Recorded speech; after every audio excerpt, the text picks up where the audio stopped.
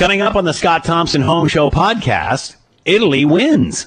Hamilton votes against removing the statue of Sir John A.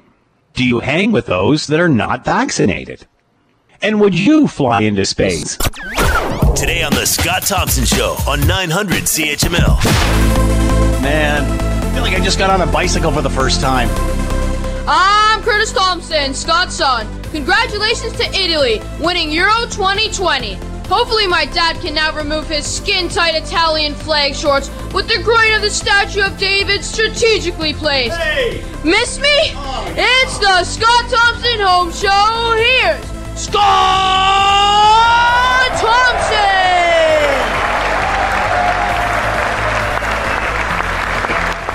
I'm not supposed to tell anybody about my shorts. It's kind of a personal thing, you know. What is going on here? All right, good afternoon. It is 12:11. It is 900 CHML. I'm Scott Thompson. Will Erskine back at the station, keeping the Scott Thompson Home Show between the pipes. Jump into the fun. We would love to hear from you. Lots of ways to do that. Send us a note via the website, Scott Thompson at 900CHML.com. Italy wins Euro 2020, beating England. I think a lot of people didn't see that coming necessarily. Gary Monroe is with us, soccer analyst for TSN and friend of CHML whenever it's time to talk soccer. He is with us now. Gary, thanks for the time. Hope you're doing well. Afternoon, how are you? I'm doing well. Your thoughts on what we witnessed yesterday? Well, I think you said what I think a lot of people feel. You know, I don't think a lot of people wanted it to go to penalties or even, of course, an England-Italy final. If you would have told everybody that at the beginning, I think a lot of people would have shaken their heads. But listen, it was a great final.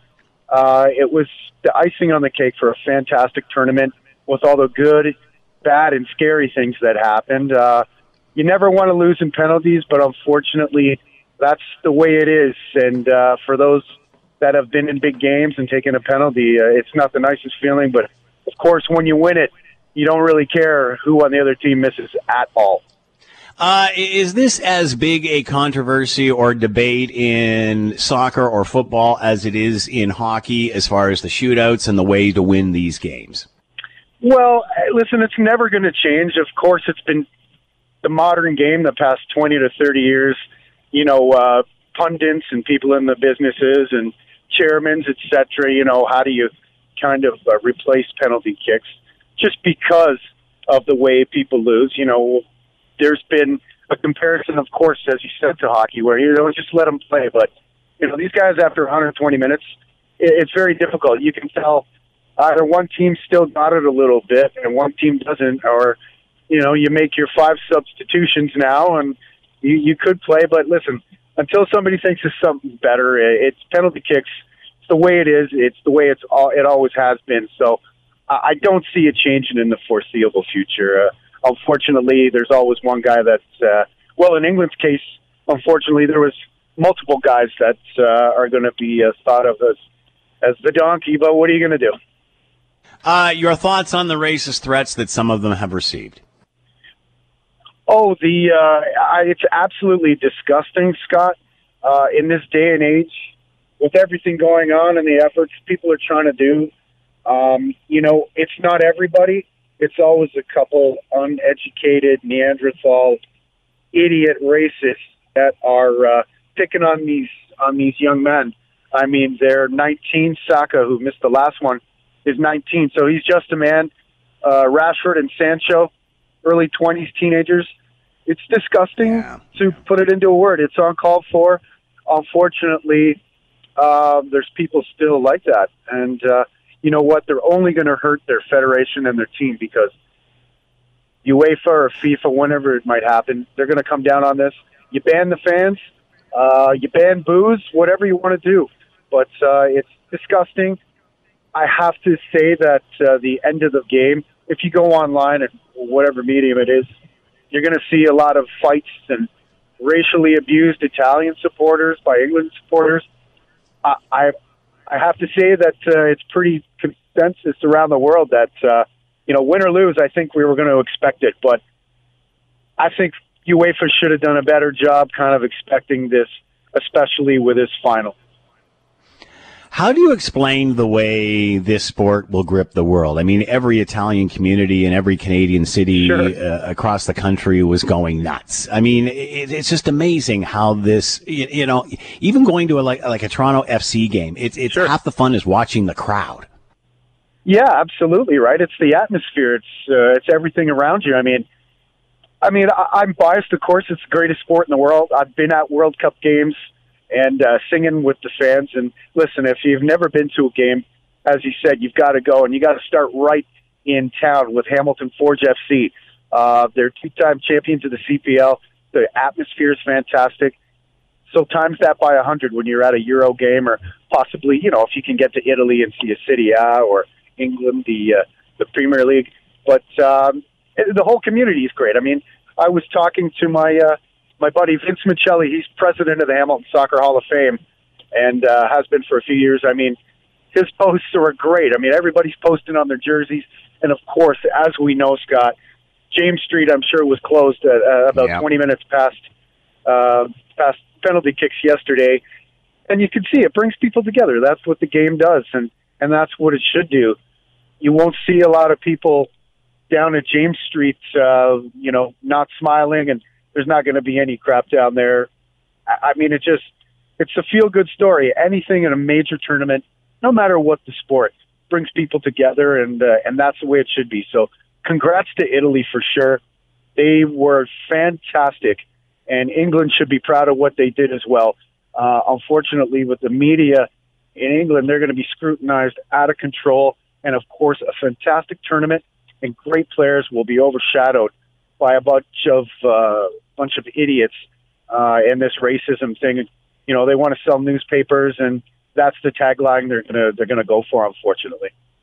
Well, the great thing is the internet is filled with all kinds of people celebrating on James Street and waving the flags and showing the colors, absolutely, and just having a great old time.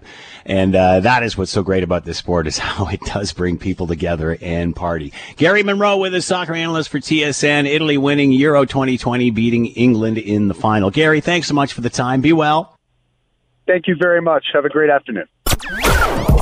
In a vote of 12-3, City Council defeated a motion to take down the statue amid calls to remove it from Hamilton's Indigenous residents. Mayor Fred Eisenberger says he's concerned removing the Gore Park statue would create further division in the city. The path to reconciliation is through consultation and collaboration, not through destruction of artifacts and monuments. Ward 1 Councillor Maureen Wilson, one of the 3 who voted in favor of taking it down, says this would have been the easiest thing the city could do to listen to the Indigenous community. If we are serious about moving towards reconciliation, then we must center the feelings, needs, and calls of Indigenous peoples. Councillors did unanimously approve a review of the city's 200 landmarks and monuments, which includes the Macdonald statue.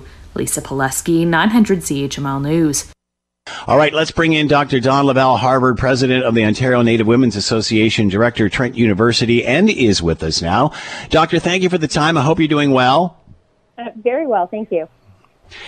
So, Dawn, we have talked about this in the past, and since we have last talked, Hamilton City Council has voted against removing the statue of Sir John A. Macdonald downtown, and instead going further with a study in regard to all of, these sites across the city.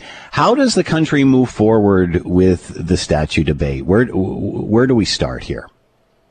Well, I've actually given this a lot of thought, because when the conversations initially started under the Trudeau government, the renaming of buildings, I was admittedly a little concerned about sort of whitewashing our Canadian history by, eliminating these historical figures who were responsible for genocide.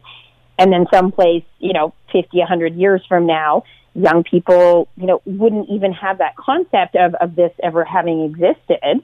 And, much like there are Holocaust deniers out there.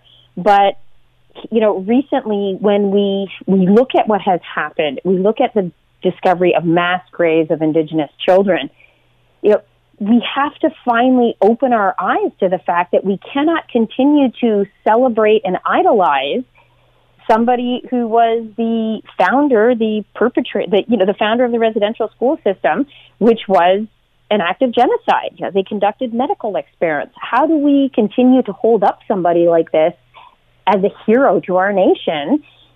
And, I understand the sentiment that, simply removing the statues isn't going to change Canadian society, but continuing to protect them it's continuing to protect this false history of Canada. I'm going to play devil's advocate here, Don. Are we using these symbols as a scapegoat? It makes us feel better as non-Indigenous people to take them down. And therefore, if we take them down, we are solving the issue, forgetting that, this happened right up until the 1970s, and it was Canadians who voted for these leaders. How can we blame these leaders and not ourselves? How can we take down statues and remove names and not do the same for our own ancestry? Well, I think this is absolutely, it is a bit of a scapegoat, but it is a first step. I mean, by suggesting that, simply taking down these statues is a simple checkbox, yes, it is. But defending these statues, defending, the memory of Sir John A. Macdonald, in my mind, would be akin to defending the memory of Hitler and suggesting that, we should maintain Hitler's statues because we don't want to, it could be argued, as people did, that, 5 years after the war, 50% of Germans felt that Hitler was one of Germany's greatest leaders if it wasn't for the war, and that Nazism had been a good idea, but it was badly applied. So you can compare those direct same kind of comments to the residential school system, where people argue that residential school system was a well-intentioned idea that went badly wrong, that it was not, implemented well. And so, taking down scapegoats is an easy way for people to feel good, but not taking them down is continuing to protect the memory of somebody who committed genocide against Indigenous peoples and continuing to perpetrate a false history of Canada. What about telling the other side of that story, the other side of that history, as opposed to eliminating one? Well, I think absolutely they do have to. And again, if we look at what happened in Germany, we look at, the massive amount of education programs that went into telling the story of all of the victims. I think that's absolutely critical. And I think to your earlier point, yes, eliminating statues really does very, very little for existing Indigenous people. And yes, it would actually be really imperative that we start focusing on how do we make changes in current legislation, in current policies, in current education systems and child welfare systems to ensure that this current generation of Indigenous children is allowed to and supported to achieve their potential in a way that those children who were victimized weren't. Absolutely, we need to do better. But again, we can't protect, these false memories because we don't want to face that history. So is it about the story or the statues? Well, and I guess that's the thing is, can you separate the two? Yeah. And I think that's a fundamental question is, can we continue to hold up statues of people like Lord Cornwall in Nova Scotia who, implemented bounties where settlers could receive 10 pounds British sterling or eventually 50 pounds for killing an Indigenous person and showing up with their scalp. They were, scalping bounties. I mean, do we continue to celebrate those kind of people by suggesting that, well, there is another side to their identity. They did some really good things. And I mean, again, if we look at the context of Nazi Germany, that would be a fundamentally absurd assertion. And yet when we look just to the immediate south of us and we look at the United States, I mean, they're currently going through, they still have statues of Robert E. Lee, a general who was a traitor against his own country and fought for white supremacy and the, perpetuation of slavery. And you see people still rallying against him as a popular hero. And that always continues to be a possibility so long as a society, we are not facing the truth about Sir John A. Macdonald. I mean, which is actually really weird for me because my great-great-grandfather on my father's side was actually quite good friends with Sir John A. Macdonald, and they lived across the street from each other, Dr. Michael Lavelle in Kingston. So this is not an abstract concept for me, and I'm not saying that he's a demon. What I'm saying is that we cannot valorize and turn into heroes people who perpetrated genocide. Why is the friend not a demon, but John A. is? Well, I think that's the point, is we need to not say that Sir John A. was a demon. And that's where people get sliding into, he wasn't a demon. But we cannot hold up perpetrators of genocide as heroes. And I think that's where, valorizing them and celebrating them is distinctly different from demonizing. And you made a really good point. People kept voting for them again, but Canada has a really good history of hiding its treatment of Indigenous peoples from the general Canadian population. The majority of Canadians, I'm sure, have never been to a First Nations reserve, have never seen the third world conditions that Indigenous people are living in the middle of one of the richest countries of the world, because they had excellent policies for ensuring that the average Canadian never saw that and was not aware. But Sir John A. was. Does the Indigenous community view the statue or the name of John A. Macdonald the same way the Black community would the Confederate flag in the United States? I think after finding these many, mass graves of children, absolutely. I think a lot of Indigenous people, myself included, have come face to face with something that we had not really taken a hard stand on before. And I do think now that, yes, absolutely, how do you not conclude and see him in that same light after we find that he created, advocated, and perpetuated the residential school system after his own people, his own doctor who he hired to go out and investigate the residential schools. It was the Bryce report, came back and told him of the conditions and told him that 50% of those kids won't survive because of the conditions. And Sir John A. said, they look fine to me. And so he consciously and knowingly perpetuated this system that was killing off, obviously thousands of Indigenous children. And that's a big difference. That's not somebody who didn't know what was happening as part of a larger bureaucracy. He was, and unfortunately, Bryce, the author of the Bryce report, was blackballed and his career destroyed for telling the truth about what was happening at the residential schools, a very inconvenient truth for the Canadian government. If that's so, is it not just a matter of time before they all are removed? Well, I would have to get into, and I don't know, I would have to look at, when we say all, we mean who all. Well, for example, Kingston removed its statue of John A. Hamilton has left it up. Why one and not the other? Are you surprised that it was left up? I would actually be really curious to have seen what the people of the city of Hamilton would currently say if they had conducted some sort of, educational conversation, town halls, and maybe they did, that I'm not aware of, and some kind of referendum to see if the voting of the town council reflects the, improved awareness, the current feeling, the feeling of the people of Hamilton. I'd be very curious, because how do we have one city that recognize, after everything that's happened, the problems of celebrating the perpetrators of genocide, and another city just ignore it? The mayor said he was worried that this would create further division, that it's more about education than the destruction of history. Well, and I think that's the thing.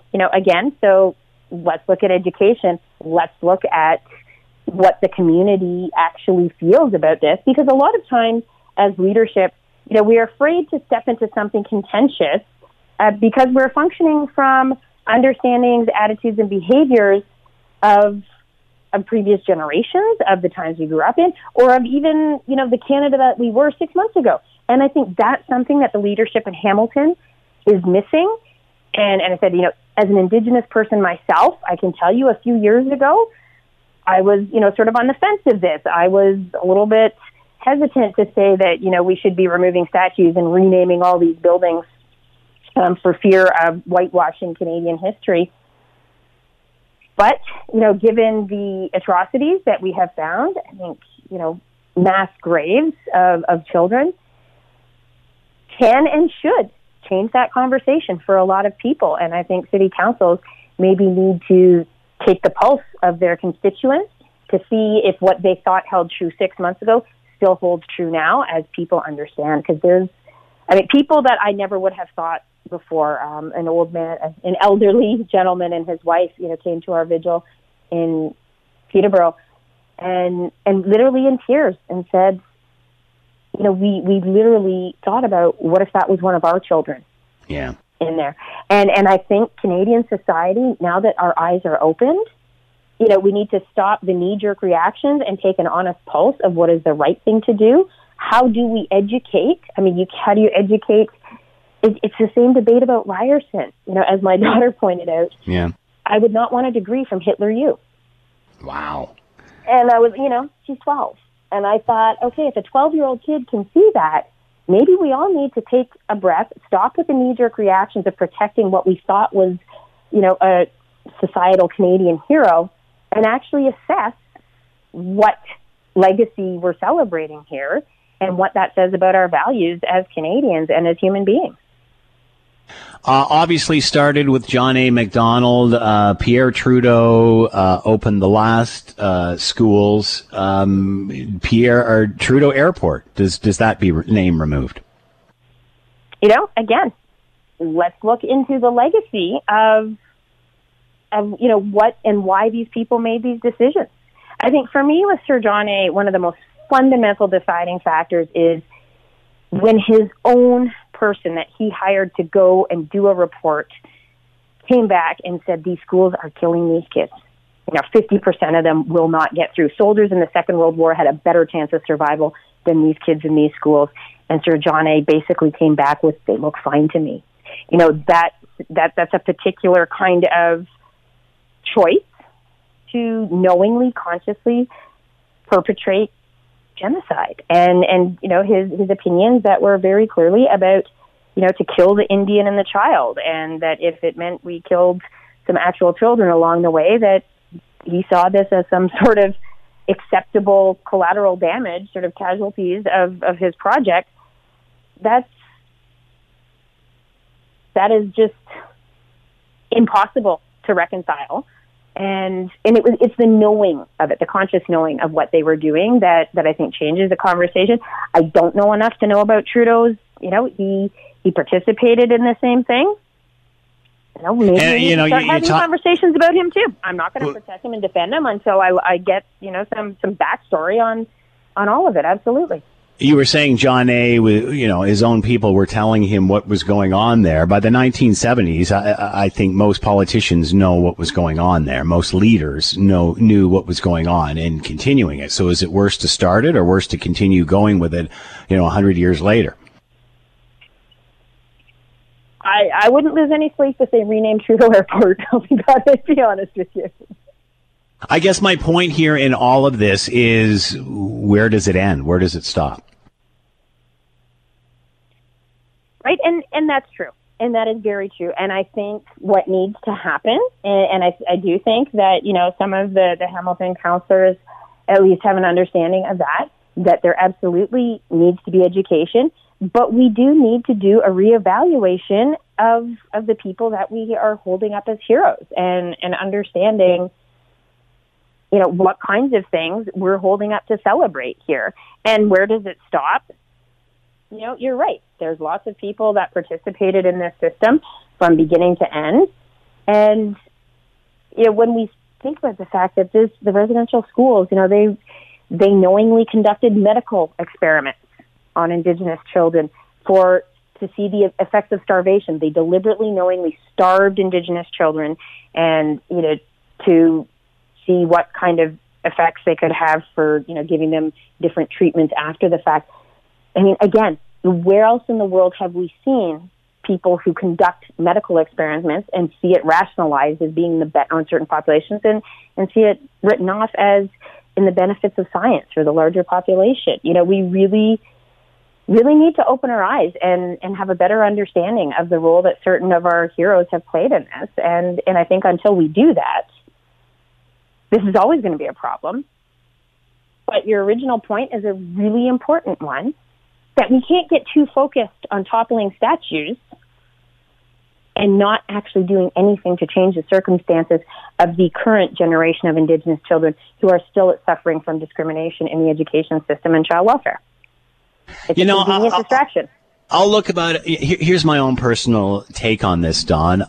As a guy in his 50s, totally ignorant to all of this, had my own thoughts and stereotypes, which I'm now ashamed of. This has certainly drawn light and shone light on all of this. My position on the statues, I'm still undecided. I don't know. I don't know enough yet to make a decision there. But what I'm seeing is a lot of knee-jerk reaction for people who don't like feeling as uncomfortable as I am right now. So the reaction is to lash out and do this, as opposed to let's just stop and listen for a minute, opposed to just trying to react to make us feel better. Absolutely, and I 100% do not agree with toppling of statues and burning of churches. I mean, I can understand the impulse, but I don't agree with it. It's not right. As they say, two wrongs don't make a right. But yeah, none of us like the uncomfortable feeling, and I think that the knee-jerk destruction is not good. But a considered process of examining who our heroes are, what roles they played, and how we respond in terms of telling the truth about our history in Canada and this chapter of genocide is going to be important. But we can't shut it down. We have to go through that process. And we have to hold off on the knee-jerk reactions while we consciously engage with that process of educating ourselves, of understanding what happened here, and understanding what it is we are going to stand up for and protect. And because that becomes really critical. Dr. Dawn LaBelle Harvard with us, president of the Ontario Native Women's Association, director of Trent University. Dawn, as always, thank you so much for the time and insight. Much appreciated. We'll chat again. All right. Take care. We got a caller. I believe Dave is on the line. Dave, your thoughts? Hey, Scott. Welcome back. Thank you. My vacation this week, so I'm no longer jealous of you. I was surprised they voted not to take it down. However, I wonder sometimes if we're not doing these guys like the guys like Macdonald and whoever you might want to mention a favor by erasing them from history. Perhaps there should be two narratives told here. Good point. And, I think this is something that has to be thought out. I think it's something that has to be debated, and I think we have to hear information from all sides of this before we make a knee-jerk reaction and understand. But I certainly can understand that this would have as much impact to the Indigenous community as, say, a Confederate flag does to the Black community, and that certainly increases the understanding. Dave, thanks for the time. Much appreciated. Here is today's Daily Commentary. Now that Canada is in mass vaccination mode and the vast majority of Canadians have received at least one shot of COVID-19 vaccine, the next burning question among the citizenry as we open up is, have you been vaccinated? We all know we have the right to do as we please within the law of the land, but that does not necessarily mean everyone participates or does the right thing or even can. So who gets to participate in life and who does not? And who decides? I know anecdotally of parents who don't want their kids hanging out with those kids not vaccinated, especially indoors. I personally gave up a great massage therapist of 20 years because I don't feel comfortable in a healthcare environment with someone who is not vaccinated. So just as it is a person's right not to be vaccinated, it is also a person's right not to include them. Hesitancy is already creating a whole new conversation and debate in a post-pandemic world. I'm Scott Thompson. You're listening to the Scott Thompson Show podcast on 900 CHML. Let's bring in Alyssa Freeman. Alyssa, PR, pop culture, and PR expert, and is with us now. Alyssa, thanks for the time. I hope you're doing well. I am, and hope you're doing well too, Scott. So we're at an interesting point now, considering we are having the numbers that we have with vaccination, over 50%, or close to 50%, I should say, with their second dose, well over 75%, I believe, with the first dose of those that are eligible to do so. Now the discussion becomes one of hesitancy and hanging out with those who are unvaccinated. And, over the weekend I saw an article on healthcare workers and how there is a higher than average hesitancy rate among the healthcare industry. How do you handle the conversation of, have you been vaccinated or not? Is this a question you should be asking your friends before you socialize? Oh, I think it's already happening. I have friends who are saying, gee, we want to have some people over, or do you want to come over, but are you doubled? Yeah. And not only that but when you talk about getting together, it's the first words out of our mouths. I'm double vaccinated. So I think that people are already using it as a bit of a calling card to say, listen, I'm safe. It's safe for us to get together. I care about you. You obviously care about me. So the whole notion of bringing up that conversation about are you double vaccinated, I think is happening organically among family and friends. But you raise a good point. I mean, healthcare workers, should we be able to ask them? And I say absolutely. I'll tell you a personal anecdote. I've been going to the same registered massage therapist for like 20 years. Absolutely love her, and has, I've been very impressed with her professionalism and everything she does, and most importantly, her knowledge. You could literally lie on the table and not even tell her what was going on, and she'd find out where the problem was in your shoulder or your arm or wherever. Just before going on holiday, how are you? How you doing? Everything, before I get on the table. And, well, my arm's a little sore because I got the second vaccine. The vaccine discussion comes up, and she's not vaccinated. Husband's not vaccinated, who's a teacher. 2 kids who are teenagers aren't vaccinated. And I never thought much of it. Then driving home and getting a call to book another appointment, I'm thinking, I just don't feel comfortable in a healthcare environment with someone who is not vaccinated. And I sent that note, and I'm gone. I'm dropped. I said, if it changes, let me know. But I felt really bad. It was like I was breaking up with somebody. But I just didn't feel comfortable. Well, turn that conversation on its head. And here she is. She's obviously a massage therapist. Obviously, she's using her hands. She's in close quarters. And with others. And others. And she's seeing lots and lots of clients. And, yeah, she's probably being... maybe she says she's eating right. Maybe she says she's being very, very clean and whatnot and sanitizing. But this is airborne. I think that we're past we're past it, but, the whole surface bit with COVID. Yeah. But people are more worried about the airborne.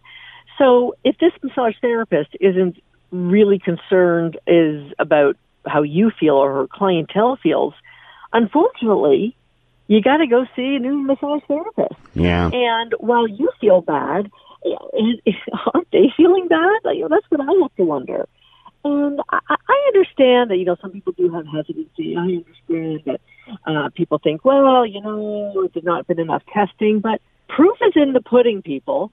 The numbers are way down. The deaths are almost non-existent. Vaccination works. It's the reason we get vaccinated as babies. Vaccinations work. So you can tell yourself all sorts of stories. You can tell yourself, talk yourself out of or into or out of almost anything. But, you might be in a position now to say, well, I'm not going to get a vaccine until maybe you want to go travel to see a relative in another country. Yeah. And they honestly don't care because many countries are going to be having that vaccine passport. So like it or not, I hope that that's coming. I guess I was just surprised because you hear people stereotype, oh, it's only the alt-right that don't believe in vaccination. And this person clearly on the polar opposite political spectrum, degrees hanging on the wall. It caught me by surprise. I thought the last person to be hesitancy considering the knowledge here.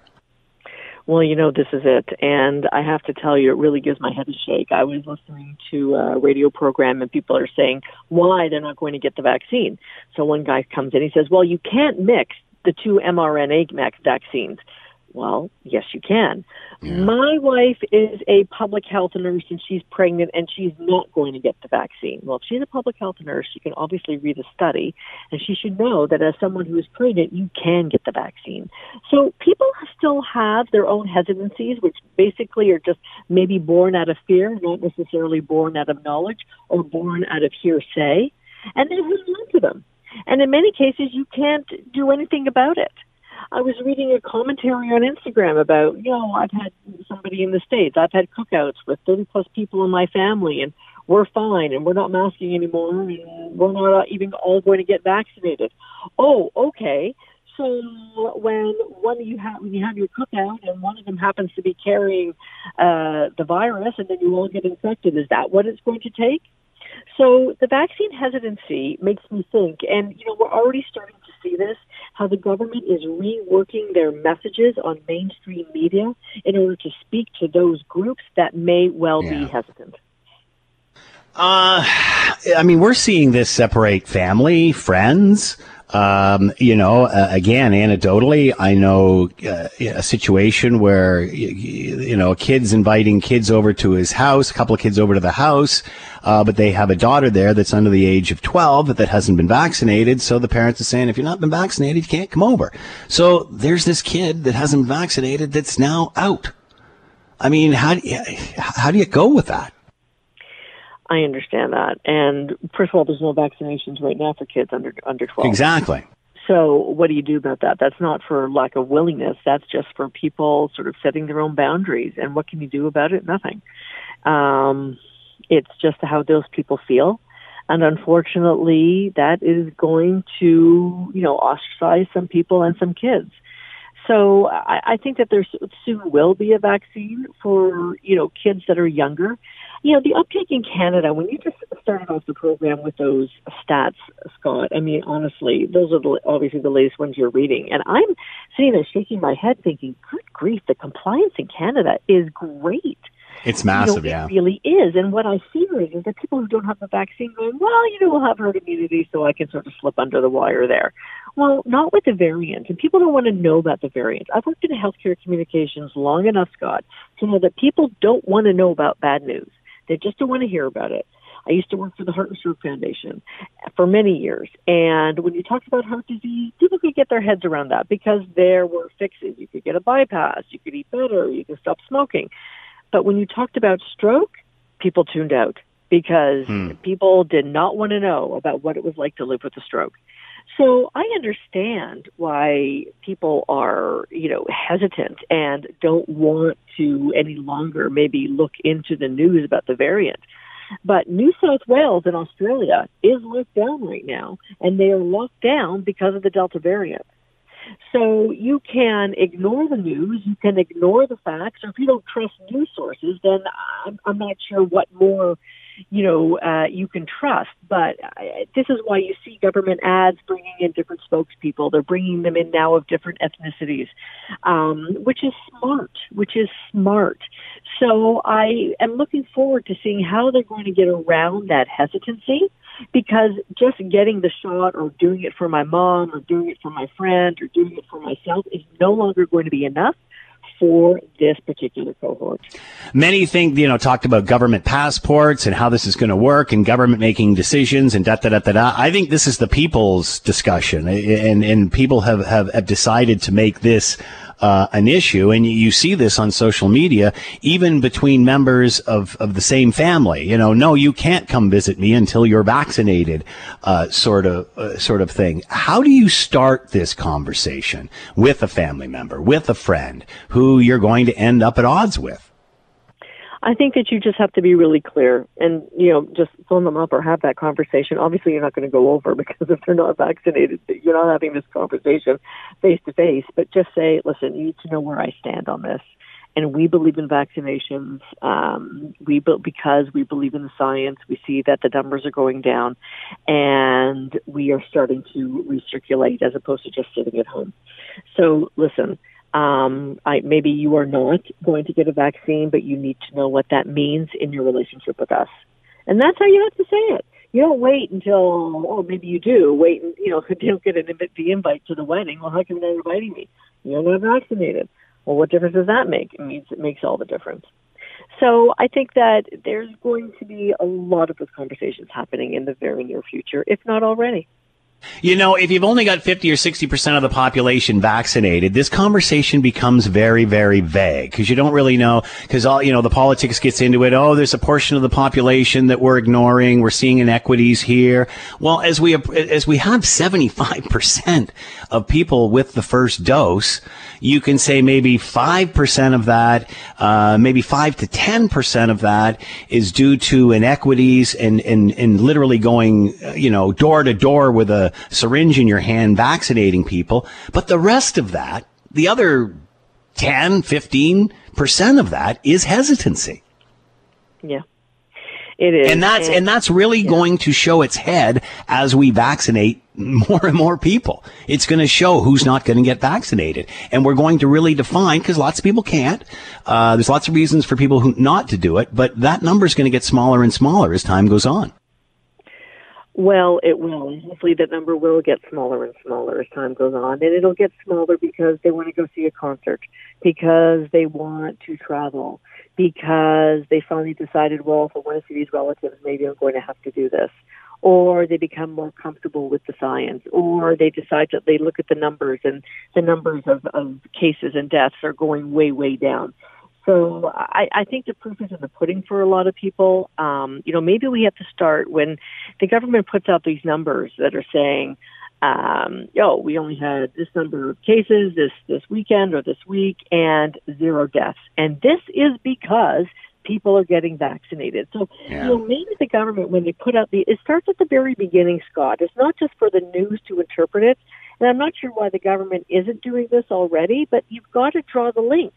You have to show people, you have to take people down the path with you that says, since we have increased vaccination, especially in these hotspots, they are no longer hotspots. I mean, even look at something like, use a test case like Waterloo, which wasn't allowed to move into the next phase because their incidences were still going up. And I think a lot of it was Delta.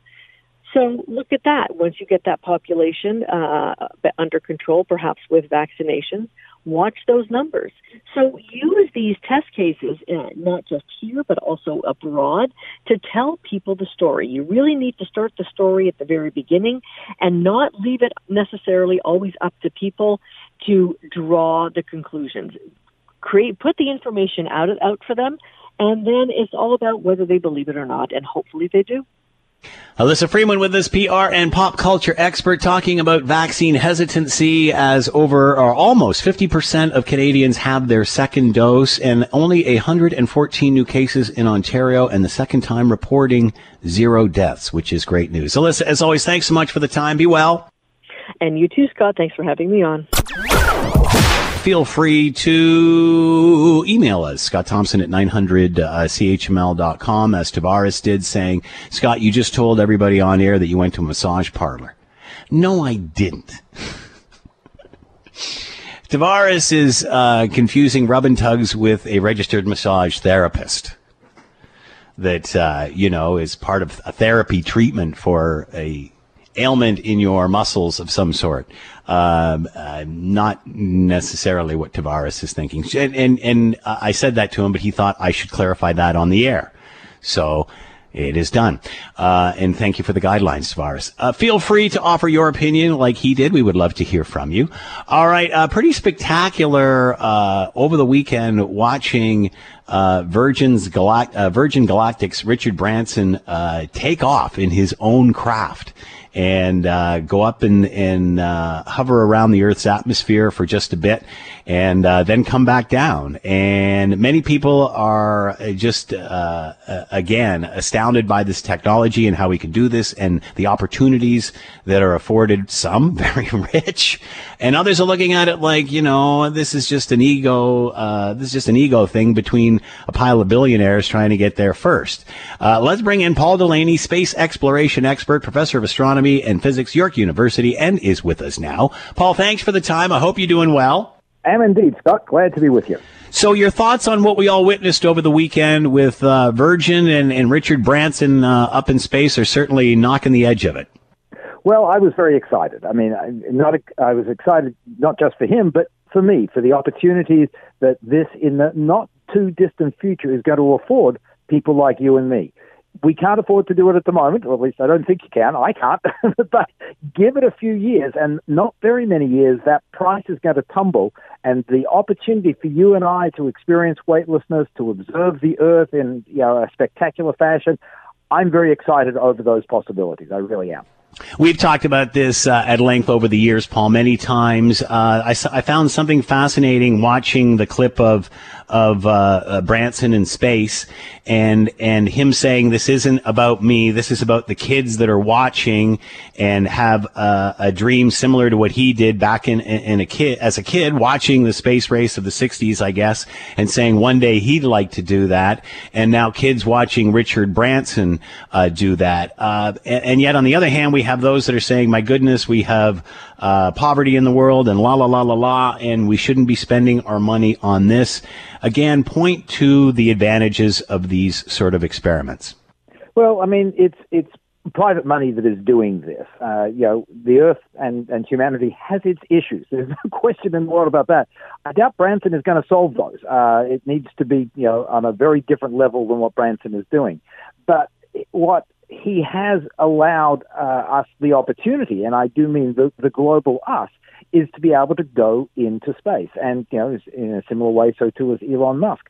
When we look back over the last 60 years, astronauts have been a relatively elite group of people, generally speaking, aviators, people who have gone through immense training, have gone up to do a job in space. Well, we're now looking at the opportunity for people to go into space, not to do a job, but as part of leisure, as part of tourism. The development of the technology that is involved here is not just for the tourist trade. There is a huge science component associated with this technology to be able to deliver research into and out of Earth orbit, into and out of the upper reaches of the Earth's atmosphere. It's a commercial endeavor. There's no question in the world about that. But it's not just aimed at tourism, but you and I will be able to capitalize, if you will, on the tourist aspect of it. And let's face it, tourism is something that this planet utilizes hugely. There are regions on this planet that don't survive without the tourist dollar. Space tourism is going to be, I suspect, very, very similar. So talk about the process here of this flight and the actual flight itself. Take us through this. I understand it was about 90 minutes? Give or take. It's very much like walking into an airport initially and getting on a plane, and they're billing it that way. So they strap themselves into an aircraft. It was called VSS Unity. It's a 6-passenger affair, 2 pilots, 4 passengers. And then they are strapped onto what they call a carrier aircraft, affectionately referred to as the mother craft, VMS Eve in this case, named after Richard Branson's mother. And Eve carries Unity to an altitude of about 15 kilometers. The advantage there, of course, is that Unity doesn't have to do anything. It's just a passenger, so to speak. And so they save its fuel, they save its energy, and so they fly to 15 kilometers, and then Eve drops Unity.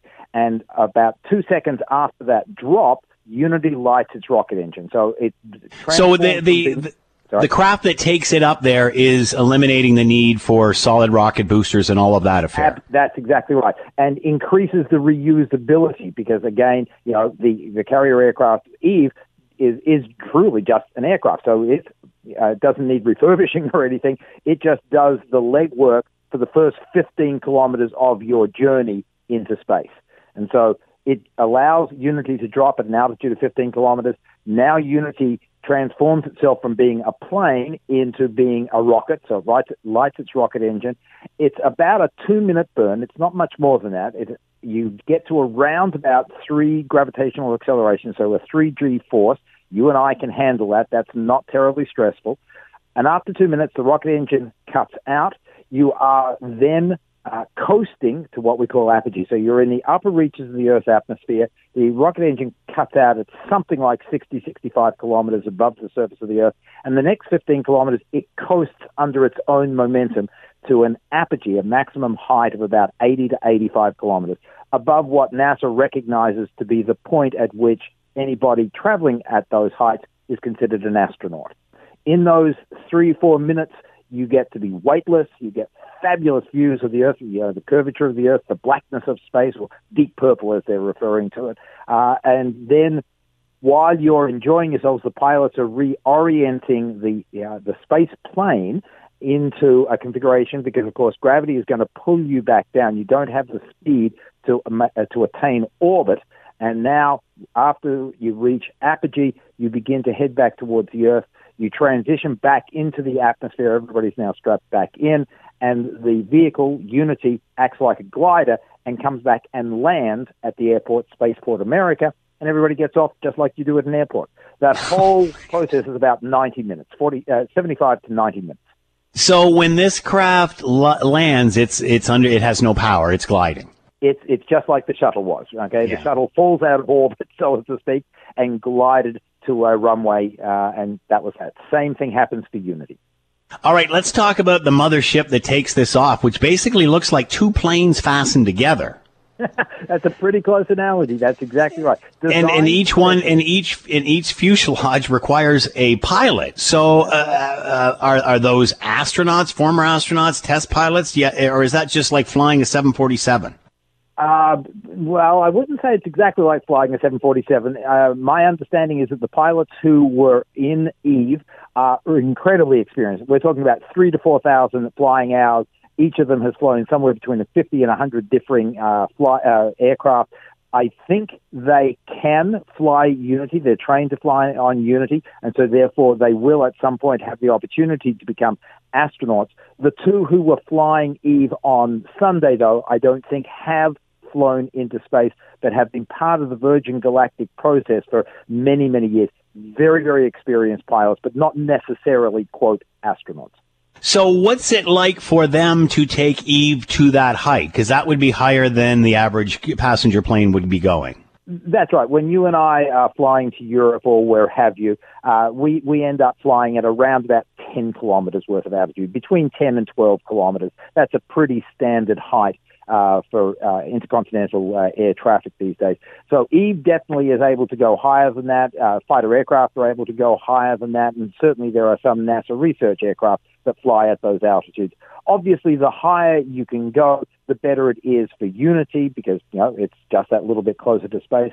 But as far as Eve is concerned, it's still flying in the aerodynamic aspect of the Earth's atmosphere. So it's just like a very a modified high-altitude aircraft. And I'm sure it's fun to fly. The pilots, when they get off, they're beaming from ear to ear, and, they haven't gone to space. They've just been out for a day's flying. They seem to enjoy themselves.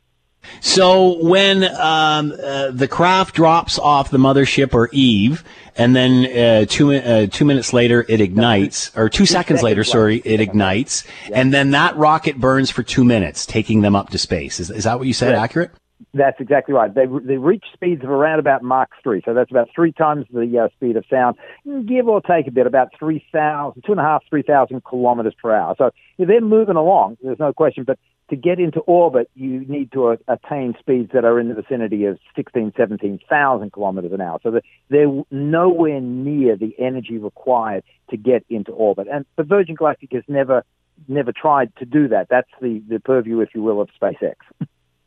That was my next question. The difference between all of these companies, because this is sort of being, sold as a billionaire space race, but these are very much different crafts with different purposes. Is that accurate? The purposes overlap. They're certainly very different craft. When you compare Virgin Galactic to Blue Origin to SpaceX, they have developed 3 quite distinct technologies, complementary technologies in many ways, but they are very distinct. And that's why it's taken them all, the better part of 17 years to mature to this point. SpaceX got that maturity much earlier. They've been flying the Falcon 9 very successfully since 2009, and they're now up to 120 flights. Virgin Galactic and Blue Origin nowhere near that.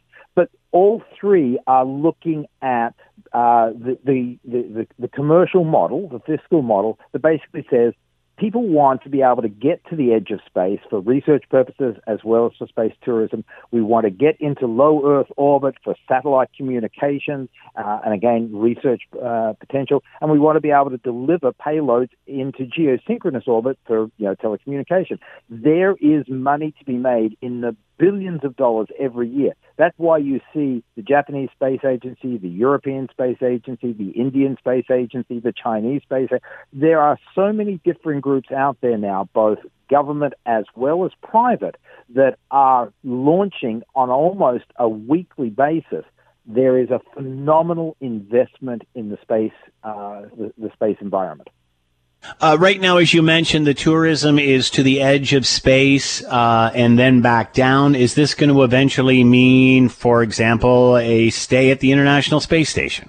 It certainly will be. In fact, the Inspiration 4 flight in October is into Earth orbit with a Dragon Falcon combination. So this will be the first tourist flight, purely tourist flight by SpaceX. They are not going to the International Space Station on this flight. They'll just be orbiting the Earth for 3 or 4 days, 4 individuals. But next year, you will see Dragon, through a group called Space Adventures, fly to the International Space Station with tourists, and they will stay on the International Space Station for anywhere from 7 to 10 days, and then they will deorbit. So you are going to see SpaceX in the tourism business starting, as I say, in October of this year and next year to the International Space Station. I wonder if they're going to build a tourist suite onto the International Space Station, something with a big panoramic view or, maybe a hot tub. I don't know. Will they just have a roll up there or will they just be sitting at the table? Well, I mean, they will have a role, but it's a contrived role, shall we say. They will act as medical guinea pigs. They will do some scientific experiment, as in they will be the experiment. But in large measure, it is purely the opportunity to go to the International Space Station for, tens of millions of dollars. I mean, this is a much bigger price tag flying to the ISS compared to flying to the edge of space. But you will see space hotels. There's a number of differing organizations who have been working on this concept now for a number of years. Bigelow Space has, in fact, got an inflatable module that's been attached to the International Space Station for about 3 years now as a prototype for their space hotel. We're not very far away from you, if you want, booking a ticket to an Earth orbiting hotel. Wow, that is incredible. We saw when the Virgin craft landed. Chris Hadfield was there, Canadian astronaut, and officially declared Richard Branson an astronaut. Is that too much? Are they really astronauts? Well, the definition of an astronaut is one that has never really been defined. I mean, we all think of an astronaut in terms of the 1960s model, if you will. These are military people who have flown thousands of hours here on the ground, and they are trained for years on end to fly a fairly complicated process, vehicles and experiments into low Earth orbit or beyond. But that model has really changed over the years. There are now a lot of scientists who fly to Earth orbit and the International Space Station who don't necessarily have a lot of flying experience and are certainly not part of the military. So we're now talking about people who are able to breach that 80-kilometer high barrier. We're calling them astronauts. What their background is, what their specializations, what they are going to achieve at those heights and beyond, does that really count for the definition of an astronaut? So I suspect we're going to have this discussion, quite a bit over the next few weeks, months, and years. What do we define as an astronaut? NASA simply, carte blanche, says, if you fly above 80 kilometers, we call you an astronaut. That arguably is the simplest definition. You don't necessarily have to have any specialized qualifications. And based upon what Richard Branson and the crew of Virgin Galactic did yesterday, at the moment, all you'd have to do is put down $250,000 and be in reasonable health. This was certainly one of the biggest, if not the biggest, news story next to perhaps Euro 2020 over the weekend. And certainly has gotten a lot of people's attention. And I've talked to you over the years about how there's been interest in the space, and then it sort of diminishes, then it goes up again, and it diminishes and such. We also remember the regularity of the shuttle flights, and eventually, a civilian up there, and of course the disaster that happened or has happened with those shuttles. Are we diminishing the safety of this? Are we diminishing the threat of this by using this approach, by creating tourism? Or is that just a way to make this all safer? I think it's more likely a way to make it safer. All of these companies are keenly aware of the dangers that are involved. And let's face it, if we lost a group of space tourists in the early going, you can see ticket sales diminishing rapidly. So I think all three companies have taken a very cautious approach. I mean, this is 17 years in the making. It's not as if Virgin Galactic was formed yesterday and today they're flying. They've had their share of traumas. They lost some people on the ground in 2007. They lost a pilot in the air in 2014. They are keenly aware of the dangers associated with what they are doing. But equally, they are very committed to what they see as the next step, if you will, in the human advances into the space environment. I think they are being cautious. I think they are being reasonable. When we look at Blue Origin, they've flown their new Shepard 15 times, reusable, perfectly successful. When we look at the track record of SpaceX, the Falcon has flown 120 times. They have lost 2, no people, but they have lost 2 vehicles. But that's a 98% success rate. The maturity of the commercial space industry, I think, has to be applauded. And as long as they continue to keep their eye on the safety aspect, and that's what groups like the FAA are there to do, to force them into that process, I think we will see more and more people gain confidence and literally line up to buy those tickets. And really quickly, we only got about 30 seconds left. What are we going to see in the skies tonight regarding Venus and Mars? Over in the western horizon, literally at sunset, so 9 o'clock, look straight west, good, clean, clear western horizon. Venus, really, really bright. Just underneath it, you'll probably need binoculars, is Mars, and smiling above it is a nice crescent moon. So it's a beautiful grouping in the western sky just after sunset. So 9 o'clock out there, have a good look at it. Lots of reasons to get excited about space these days. Paul Delaney with a space exploration expert, professor of astronomy and physics, York University. Paul, as always, thank you so much for the time. Be well. My pleasure, sir. Take care. The Scott Thompson Show, weekdays from noon to 3 on 900 CHML. This is the Scott Thompson Podcast, available on Apple Podcast and Google Podcast, or wherever you get yours. And don't forget to subscribe, rate, and review so you don't miss a thing. I'm Scott Thompson, and thanks for listening.